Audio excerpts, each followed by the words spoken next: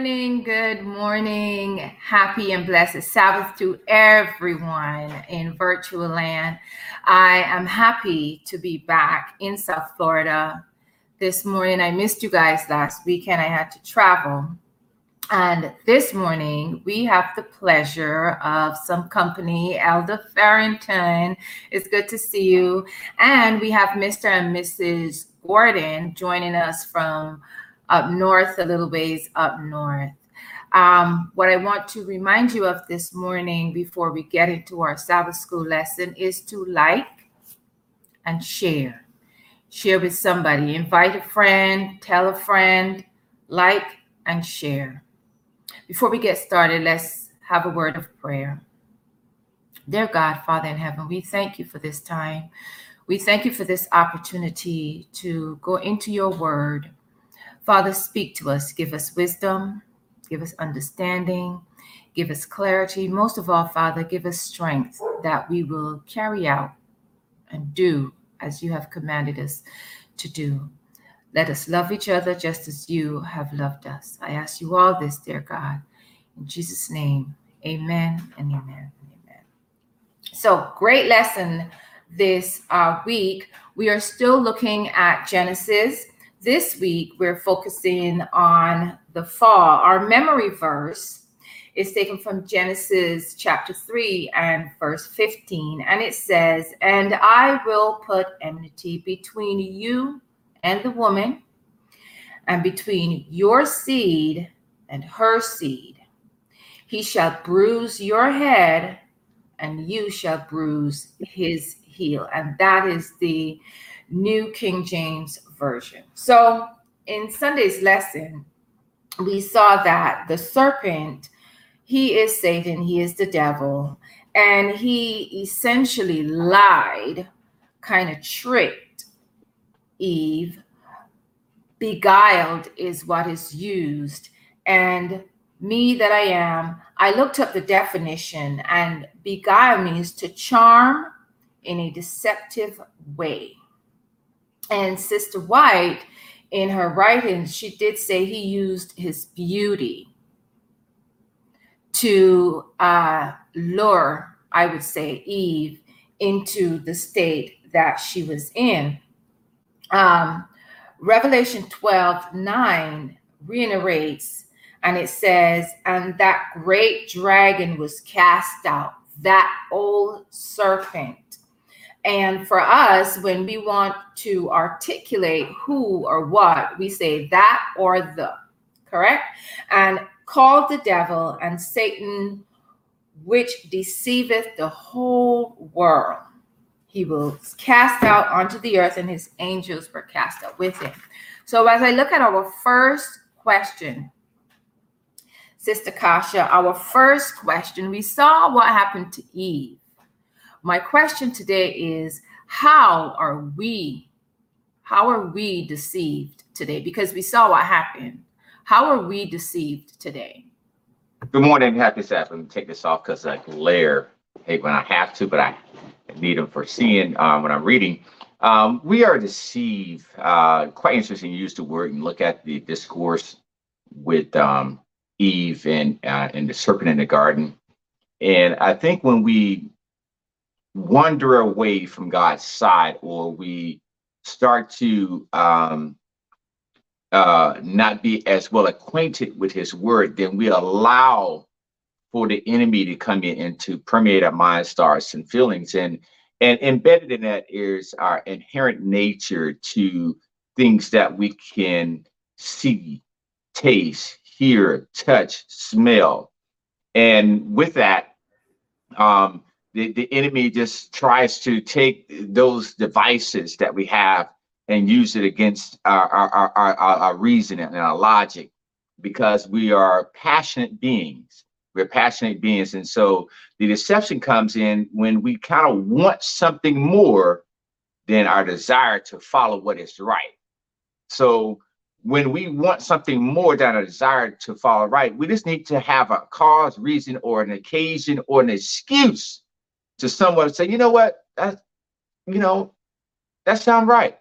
Or what you mean that we should not surely die, or God says that your eyes gonna be are open, and you're gonna know good and evil. That's what the serpent said. And so now she's beginning to wonder and to rationalize, like, wow, that does look like something very tasty. Why would God put a restriction on it? Remember, we are deceived when our desire or when our lust for something somewhat outweighs our guidance or what God has said in his word. So she began to desire the fruit and saw that it was good for food. And because of that, she was willing to listen to a lie that was not embedded in God's word. Now, it's important to understand that when Eve was given her recount of what God said, she added something that's very important that we need to understand. She said, neither shall you touch it. Neither shall you touch it. God never said that. And so if there's a book called Confrontations, and I'm asking everyone to look for this book because it gives a clear discount or give a discourse of what took place. When God had given them the command in the garden, Eve she wandered away and she was audibilizing her thoughts. I'm just coming from the pen of Ellen White. She was audibilizing her thoughts and the serpent repeated them. And she thought the serpent had read her mind. And she began to look to him as one wise. And so in her discount, when she had added, neither shall you touch it, the serpent immediately plucked the fruits off the tree. Now remember, neither shall you touch it, you should die. So when that didn't happen, he took and bit into it and nothing happened. So now she think that he's someone is wise and someone that can be trusted. Now remember, it's all embedded in her desire for something that wasn't, in God's, course of action for them. And so the deception comes in when we want something, because if we don't want anything, if you don't have a taste or a habit of drinking and smoking, you won't be deceived into it. But when you're wrestling, a little wine is good for the stomach. And when you have these things that we kind of want to do, and then we find a scripture or a text, or we hear someone say, and then now that is counteracting, or we use that as justification because we want to do something. So the deception comes partly because we have a desire for it. And the other part is Satan is able to twist that based on our thoughts, feelings, our desire for something, and twist that around to make it seem justified in doing so. Thank you. I like how you put it in there that the enemy will find something that we want. And so often we verbalize our thoughts without realizing that we're giving information to somebody else and they are repeating it, or even they twist it a little bit more. And we think, oh my goodness, they read my mind. They know something that I don't know. So yes, Sister Kasha, what would you add to what Brother Willie said? Thank you so much for your patience and happy Sabbath. Great to be here with you all. This story is so powerful. I love reading this story in Genesis. And when I think about deception and when I think about how are we deceived, I think, what's interesting? The enemy is very persistent, but he's not creative. He usually comes to us in very specific ways. He's not really creative. And those ways are usually deception, division, distraction, and destruction. That's what I like to say. He's not creative. He stays within that realm, but he is persistent. So we have to look out for that. And when we are personally deceived, we allow ourselves to look at the choices that have been put on the table. Eve knew the choices. She heard what God said. She heard what the enemy said, and she made a decision that what God said was not right or it was not sufficient for her. And that's how she was deceived. And that's how we're deceived. And it's interesting, sometimes I struggle with the word deception because deception almost looks like we've had the wool pulled over our eyes or we had no control over it. But what I had to realize in this lesson is when we are deceived, we usually have some part in that. Eve had two very clear choices laid out in front of her, and she chose the one that she wanted. So in James, it says, But each person, when they're tempted, they're dragged away by their own evil desire and enticed. Then after their desire has conceived, it gives birth to sin. And sin, when it is full grown, gives birth to death. So that's how we're often deceived. And so we really have a choice to make. We have to think, what are the things that I'm thinking about in my life? Where are my thoughts? What is my focus?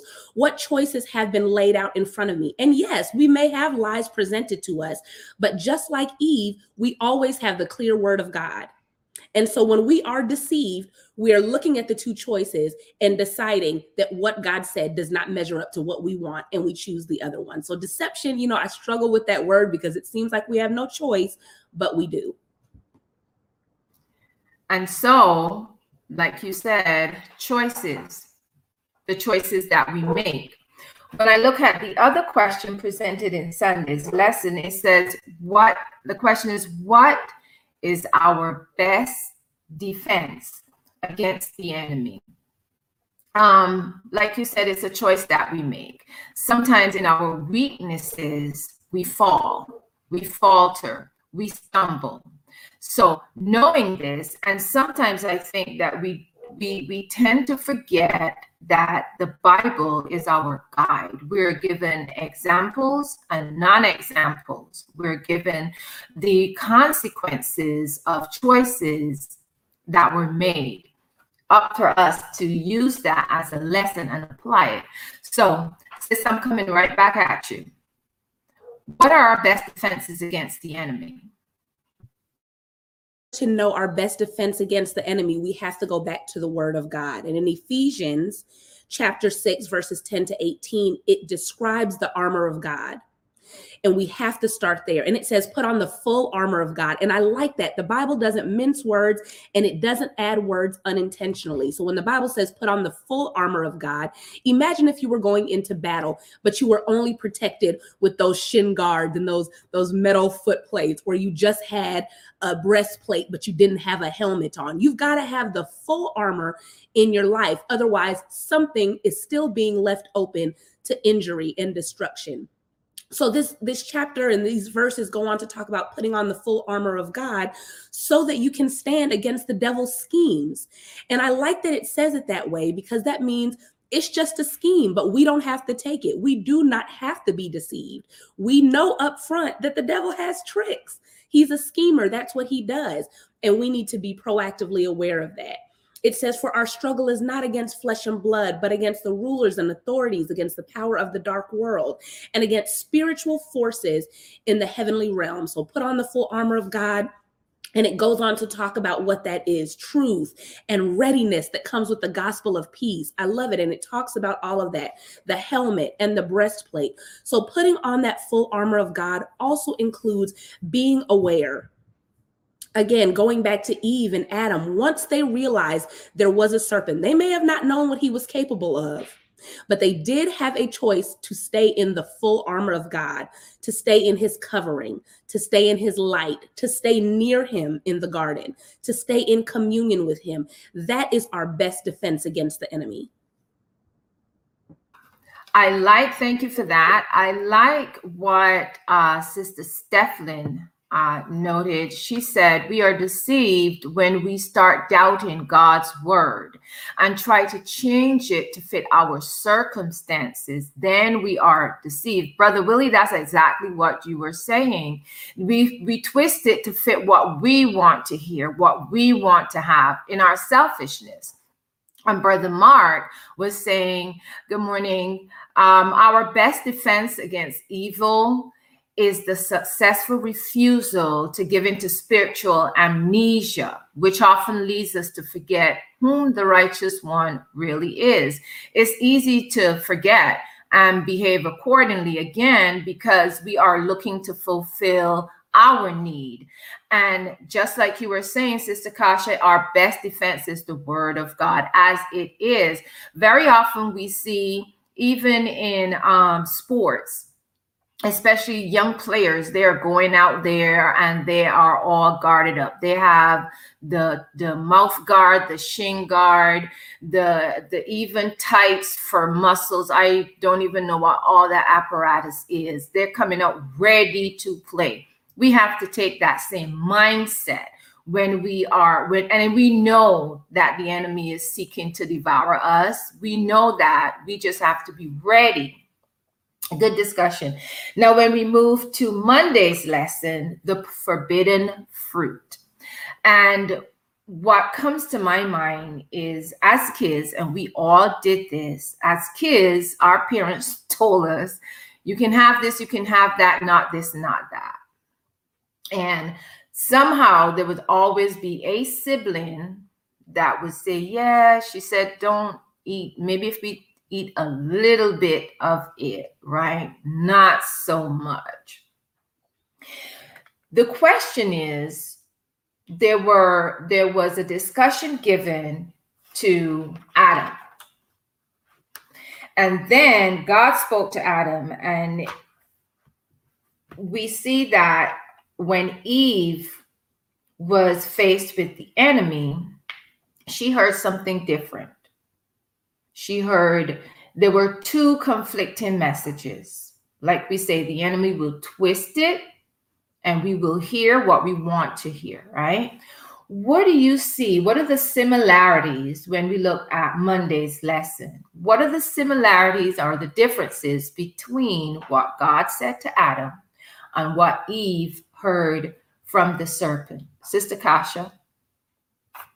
Question. And one of the things that the lesson brought out that I thought was really important is that the enemy did not just come in and start contradicting God off the bat. He came in with a question, but what was interesting about the question that he asked and kind of alluded to, what did God say to you? Eve repeated exactly what God had said, meaning even though, I told you I struggle with that word deceived, she repeated back the instructions. So she knew. Right? But the enemy came in and used some of God's words. And as you said, began to twist them and say, I know that you heard him say that, but that's actually not what's really going to happen. And then he started in on the lie after he used some of God's words. But another one of the differences that I wanted to point out is that Satan presented that God not only lied, but withheld information. And think about our human nature, any of us, whether it's at work, in our families, with friends. How do we respond as humans when we think that something has been withheld from us that we might actually want and it's within our power to get? Think about how we typically respond. So now Eve is starting to think in a different way. Wait a minute, did God withhold something and not tell us? I thought that we had access to everything. Now she's doubting. Now she's second guessing because Satan presented that God lied and withheld that. And another point that I wanted to bring up is even though we're talking about Genesis 3, in Genesis 2, God gave Adam and the woman, because she actually wasn't named Eve yet until the end of chapter 3, but God gave Adam and the woman the garden for two things, for it to be pleasing to the eye, the trees, and also to be good for food. But our human nature also, we have a problem with wanting more. And the problem came in chapter 3 when it said Eve saw that the trees were not only pleasing to the eye and good for food, but also desirable for gaining knowledge. They were never supposed to get their knowledge and their wisdom from the tree or from anything temporal. They had direct access to their Father, who was to give them all of the wisdom and knowledge they needed. But now when they started looking beyond his hand and his heart to the gift, to the resource, not the source himself, that's where the problem came in. So we have a problem with wanting more. It was only supposed to be pleasing to the eye and good for food, but she added and it was desirable for gaining wisdom. So those are some of the similarities and differences. So you said it, that we forget that there is the source that we can go to, and forget where we should get what we need directly from the source. And like you said, when the devil came and he said, well, what did God say? And she said, God said this, this, and this. He took that, like we said earlier, and he twisted it to make it seem like she was being, you know, like hindered from something. Like you said, we always want more. Brother Willie, is your turn now.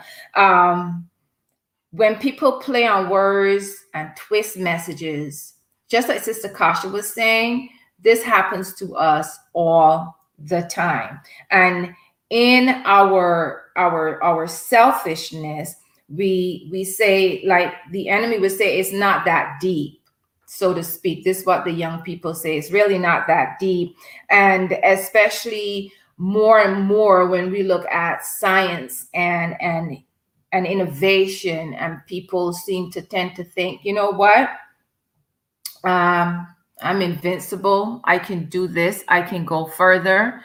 It is very, very easy to get caught up in misreading messages and forgetting where you stand and where you should be. Brother Willie, what would you add to that regarding the similarities and differences in what God said to Adam and what Eve heard from the devil?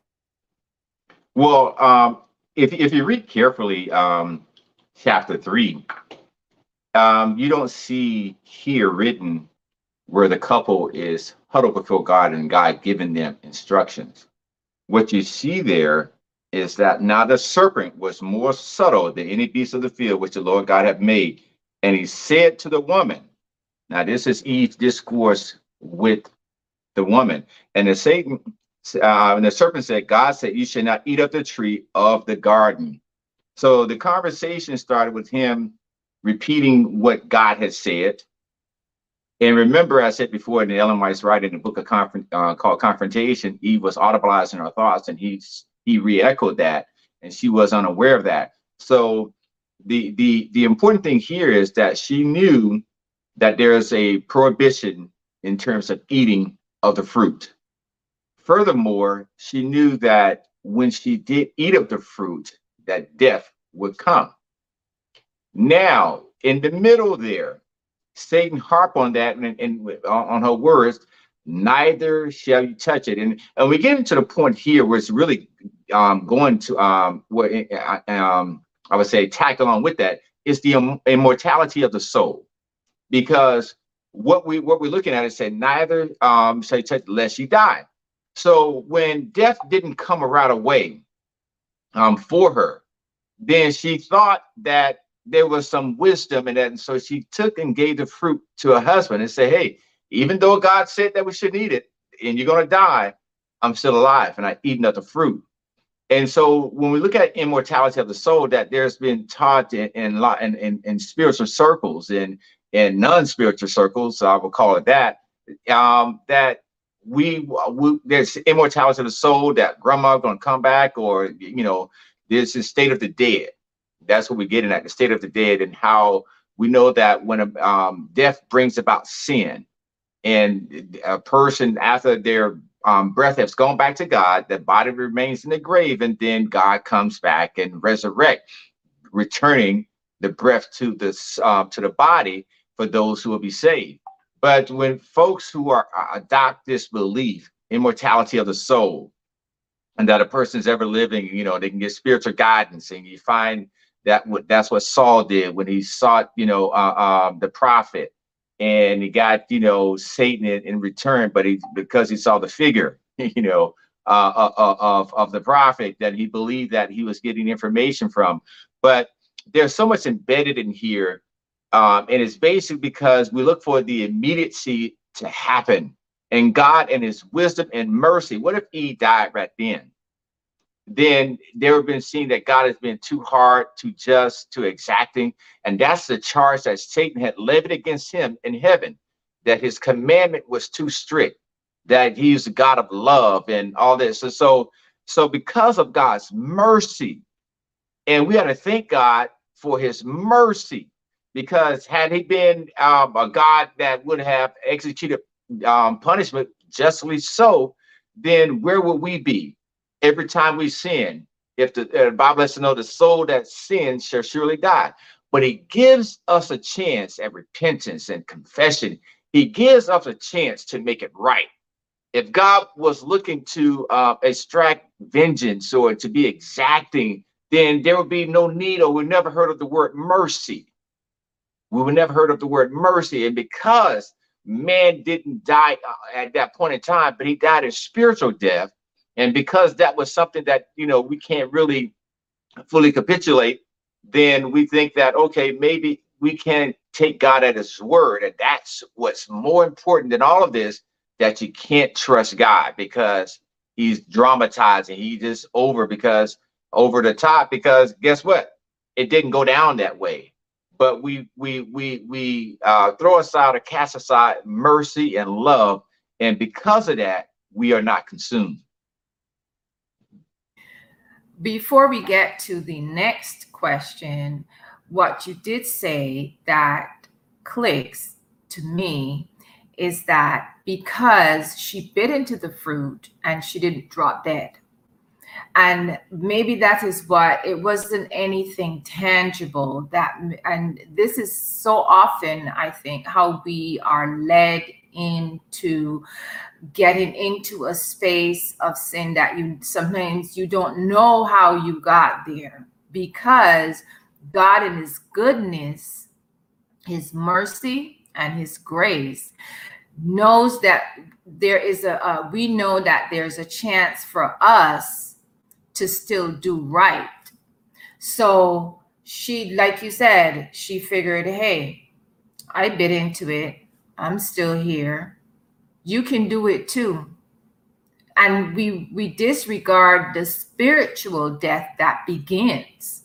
We sometimes think it's instantaneous. Not necessarily. It's a spiritual death that we die when we start getting into and dabbling into things that we should not dabble into. So looking at the next question I wanted for us to discuss, and we're still on Monday's lesson, and you kind of touched a little bit on it, Willie. I'm going to ask you to expound a little bit more on it. What is it that we know, or we should know, based on our faith, in regards to the death and some of the lies that are circulating out there? What is it that we know when it comes to our nature and the state of the dead? You kind of touched on it just now. If you could just give us a little bit more on that.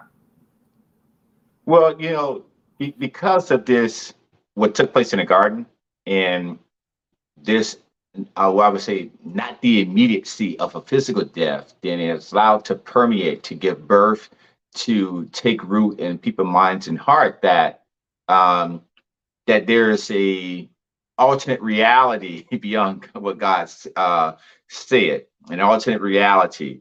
And what I mean by that is that sin brings about death. She mentioned when she earlier, my dear sister was quoting for James, what every man sinned when he's drawn away in his own lust, and then how that brings about death, when it's full. And so, sin brings about death.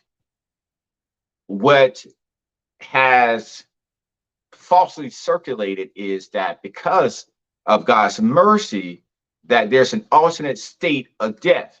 It's an alternate state of death. We have this thing, people believe in purgatory. There's some middle ground. We have people believing that you can communicate with those who are dead. We have people believing that when they die, they go straight to heaven.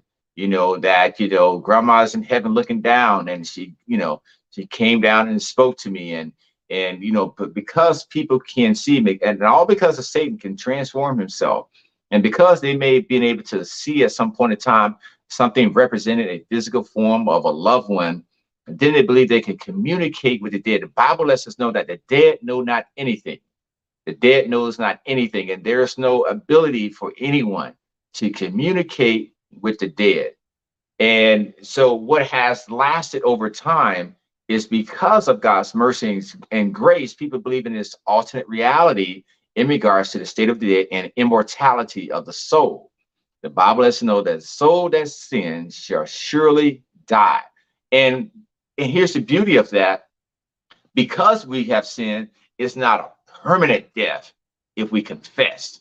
It's not a permanent death we confess. And so he allows us to, because of our sinful nature, to die in our sin. Paul says, I die daily.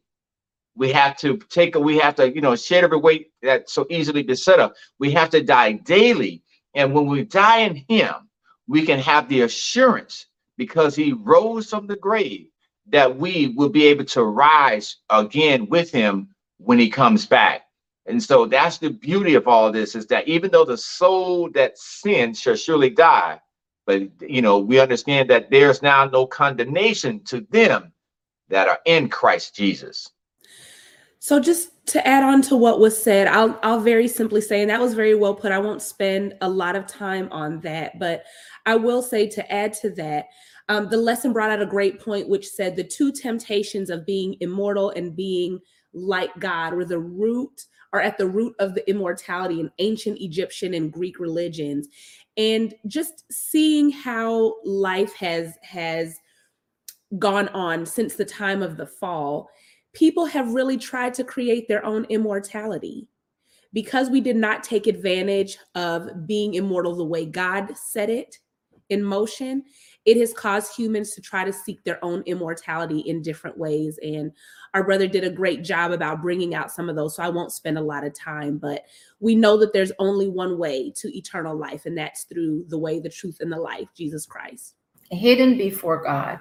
And as the events in Eden begin to unfold some more, they ate, their eyes were opened. We see that there's a realization of the coverings that they were given. What God gave them was kind of stained when they realized after the fact what they had done, what had happened. They started to point fingers, right? And our nature is, for some people, they don't accept responsibility for the choices that they make. And we blame other people. We point fingers because we don't want to accept that, yeah, we faltered. And in truth and in fact, we cannot escape God's judgment. As much as we would like to try, as much as we would like to say is because of hers, because of him. The question is, how did Adam and Eve justify their behavior? And how are some of us falling into that same trap? We do it still. We see and we try to say, well, I did it because this is why. What would you say to that, Sister Kasha? Another one of those tough human nature principles. And to your point, we see this very often. We try to pass the buck, or we try to say it was someone else's fault, or I only did it because they did it. Yes, I did it, but if so-and-so wouldn't have happened, then I wouldn't have had my part in it. So you've got to look at someone else first. And so that deflecting, in this situation, Adam and Eve directly and also kind of indirectly blamed God for his creation, in opposed to just taking responsibility. Now, I will say that the lesson talked about God's question to them as investigative judgment. And, I would use probably a different word or phrase. I think it was just an opportunity, because I don't think that judgment came yet. It was an opportunity. Imagine how the conversation could have gone if God said, "Where are you?" And they took a look at not only where they physically were in the garden, but where they now were spiritually in relation to him, in relation to his presence, and said, "I messed up. I'm sorry. How can you help me? How can we make this right?" Imagine how things could have gone. Is that to say that there wouldn't have been a consequence? I won't say that. But there might have been more opportunities for more grace, more mercy, with more admission of wrong. But when we don't take any part in what we've done, how can God even address us until we first have an acknowledgement of what has happened? So that "where are you" to me was not even the judgment yet. That was just an opportunity to tell me, let's talk about this. Let's make things right. Let's see how I can save you, how I can help you, how I can bring you back into communion with me. But they definitely had the blame game going on. But I will say, and I didn't say this in the first question, but to understand God's response to them. If we are going to talk about judgment, or when we talk about judgment, you have to understand God through the lens of love. Everything else flows from there. When he disciplines, it's in love. When he asks a question, it's in love, because he wants you closer. He wants you to do right. Everything that he does is through a lens of love. And I think that we have to start with that to understand all of his responses to them, including judgment. Yeah. You know, when you said that they were indirectly blaming God, I had that thought as well, because Adam said, it's the woman that you gave me. And initially, that woman was a blessing. But now that he had faltered, it's that woman that you gave me, sir, that caused me to do this. And even herself, she was blamed, instead of, like you say, taking responsibility. When it came to God coming in and saying, well, where are you? Yeah, spiritually, where are you? Physically, where are you? And him having, to me, he had Adam repeat what had happened so that Adam could see and say and recognize for himself, this is what I did. And we today, being an educator, and sometimes you realize that kids get into a situation and before they know it is mushroomed into something. And as an educator, I get my students to tell me, well, what happened? And what did you do? What did you choose? So that they recognize, yeah, I messed up. I could have done something differently. Brother Willie, what would you add to that? How are Adam and Eve justifying their behaviors? And how are we falling into that same mindset today? I'm going to take what the sister said and what you guys said as being sufficient, and then I'm going to go another route. Instead of looking at how, was plainly recorded in the scripture of each one passing the buck, as was stated earlier, I'm going to look at it as the inability to rise above self. Get that?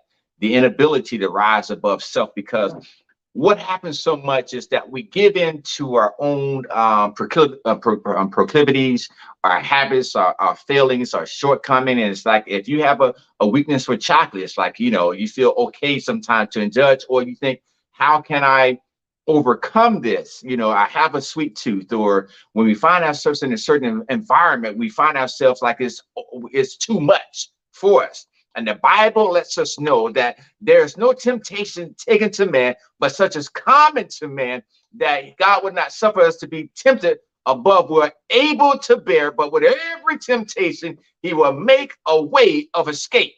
Now, the buck was passed, but it lied squarely at their doorstep.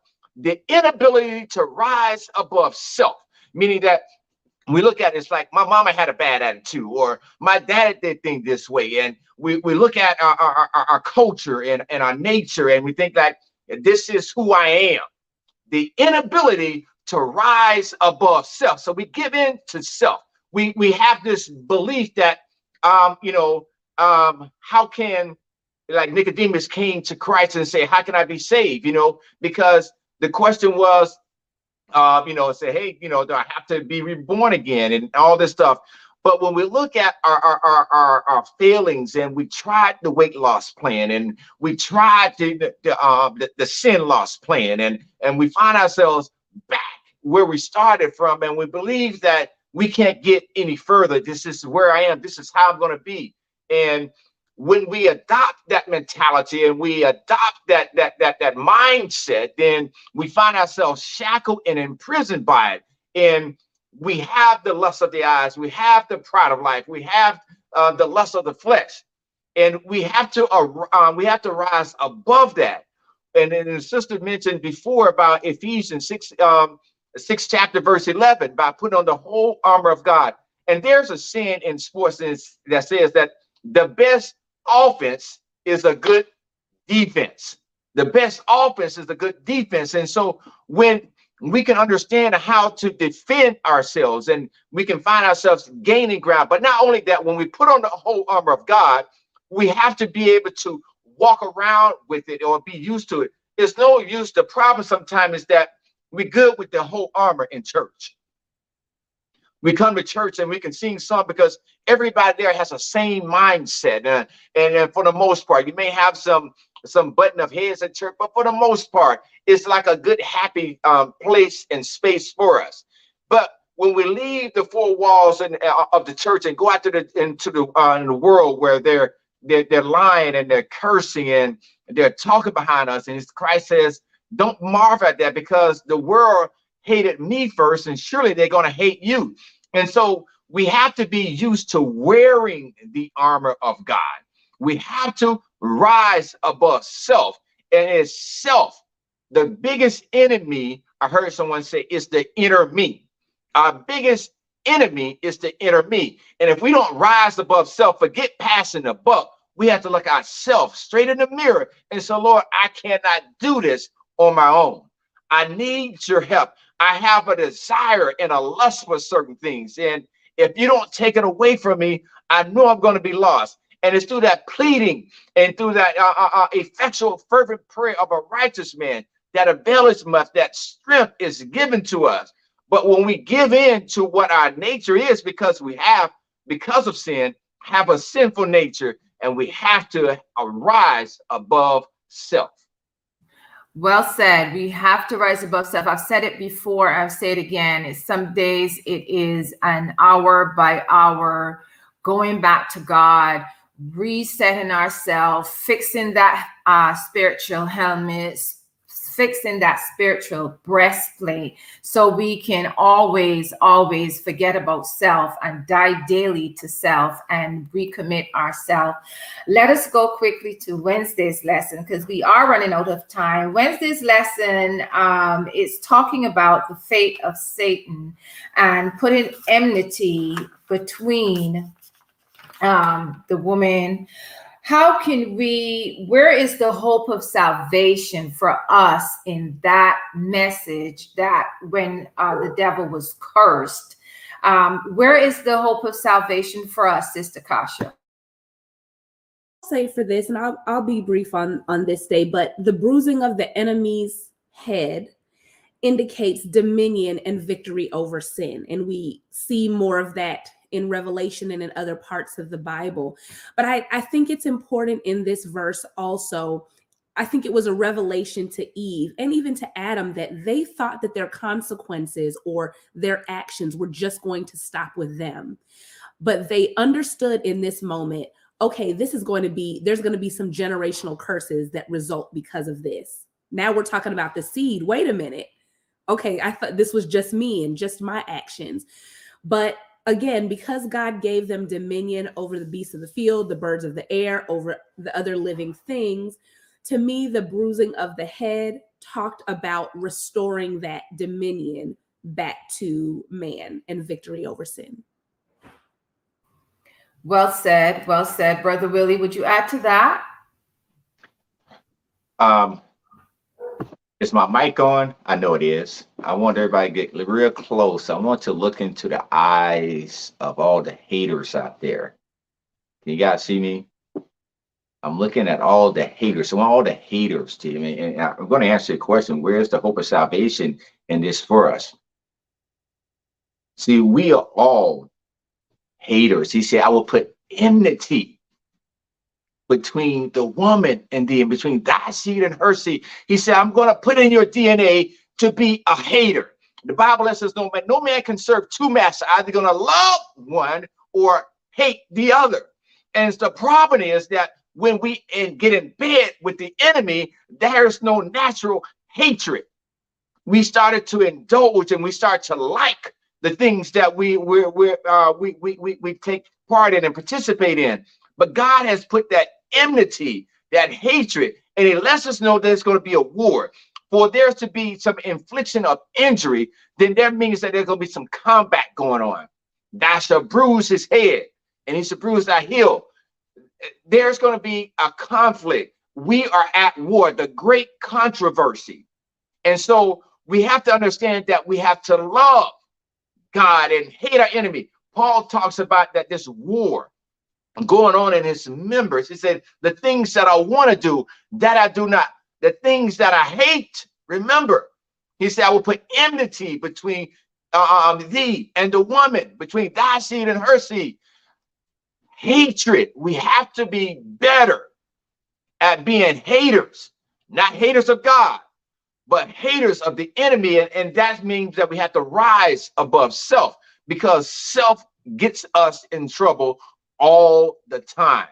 And so the hope in salvation and in it for us is that we have to understand and adopt that mentality that God has told us. Love not the world, neither the things that in the world, meaning hate the world, not the people of the world. But he said, you know, he did give a description that that's all that's in the world. Is nothing to be desired. There's nothing in the world to desire. When we understand that and realize that he's gone away to prepare a place, he says, my kingdom is not of this world. So I tell to all the haters out there, keep on hating, not God, but the enemy.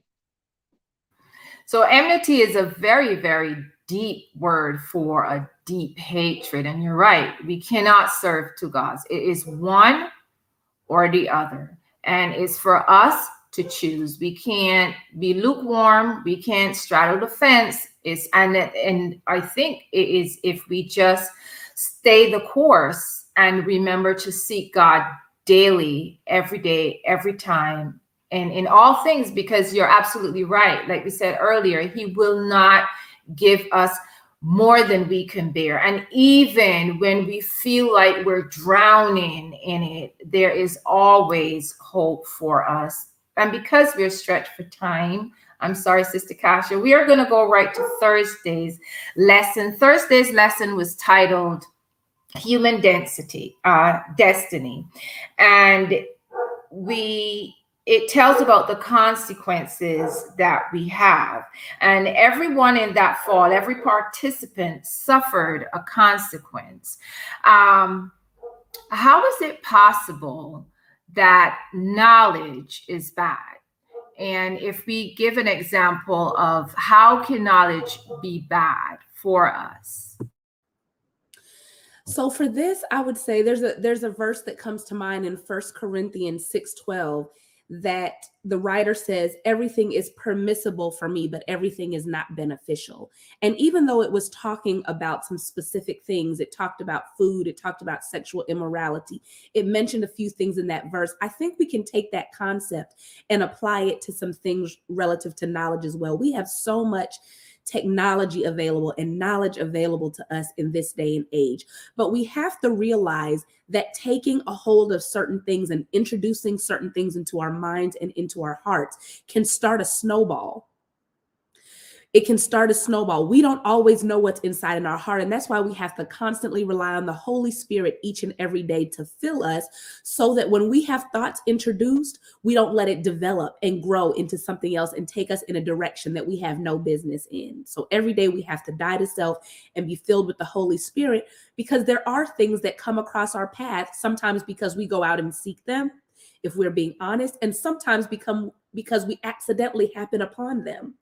But either way, there is some information, some books, some technology, some friendships, some ideas, some concepts that we do not need to explore. And when we know that, and we're staying in constant communication with the Holy Spirit, and we have on that whole armor of God, it is more easily blocked.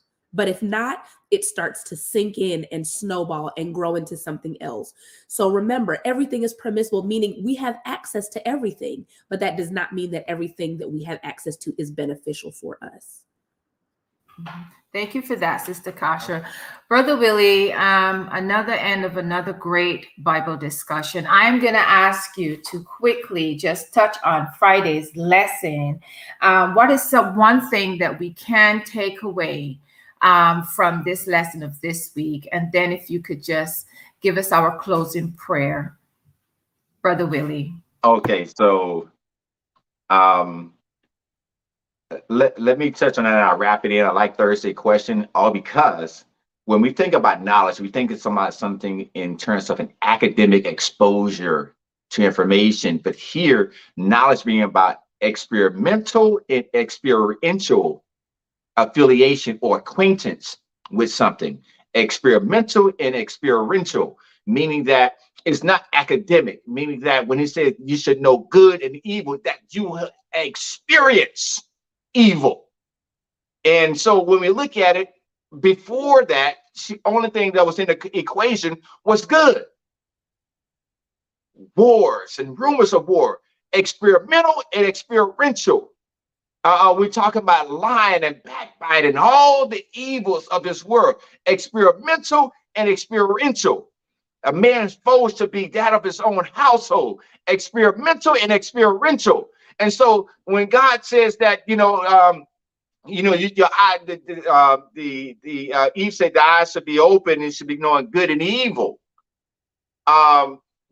It brought about an acquaintance of all that is wrong in this world. And that is so gravitating and it's hard to wrap our mind around, because surely Eve wasn't signing up for that. And surely we're not signing up for some things that we do, but because we do this thing, it brings about consequences. It brings about consequences. We're looking for a good time, not a little one to nurse for 9 months and to raise for the rest of our lives. We're looking for an opportunity to, get a little buzz, not a DUI or to kill someone in an accident. We're looking for an experience. But what comes with it is the consequences when we go afoul of God's law. And so when we look at the fall, we have to make sure that we understand that God has our best interests at heart. He created an environment. He called it Eden. He created and he put everything there that we would need. Isn't that something? He created everything and he created us last, and he gave everything that we need, meaning that God would give you all that you need. He said, you've been evil, know how to give good gifts to your children. You being evil, know how to do that. What about me? And so when we look at the fall here, God, and even in our fallen state, will give us what we need. And because we needed reconciliation, because we needed salvation, because we needed redemption, for God so loved the world that what he gave us all that we need, and that is his son. And so I close with that. He has given us all that we need. Thank you for that, Elder. Don't forget to go to our 11 o'clock. Join us 11 o'clock for our Sabbath Divine Hour worship. Elder, would you close us out with prayer, please? Okay, let's bow ahead. Dear God in heaven, we thank you, Lord, for the opportunity you've given us to worship you in prayer. We thank you for an outpouring of your spirit. We thank you, Lord, that you have taught us and that you have tabernacled with us in our discussion. Let not what we've heard and witnessed and seen be empty words, but that we will put on the whole armor of God, and that we will walk around in defense of who you are to us, and offense of what you want to do in saving mankind. Forgive us, bless us, and keep us. In your wonderful name we do pray. Amen.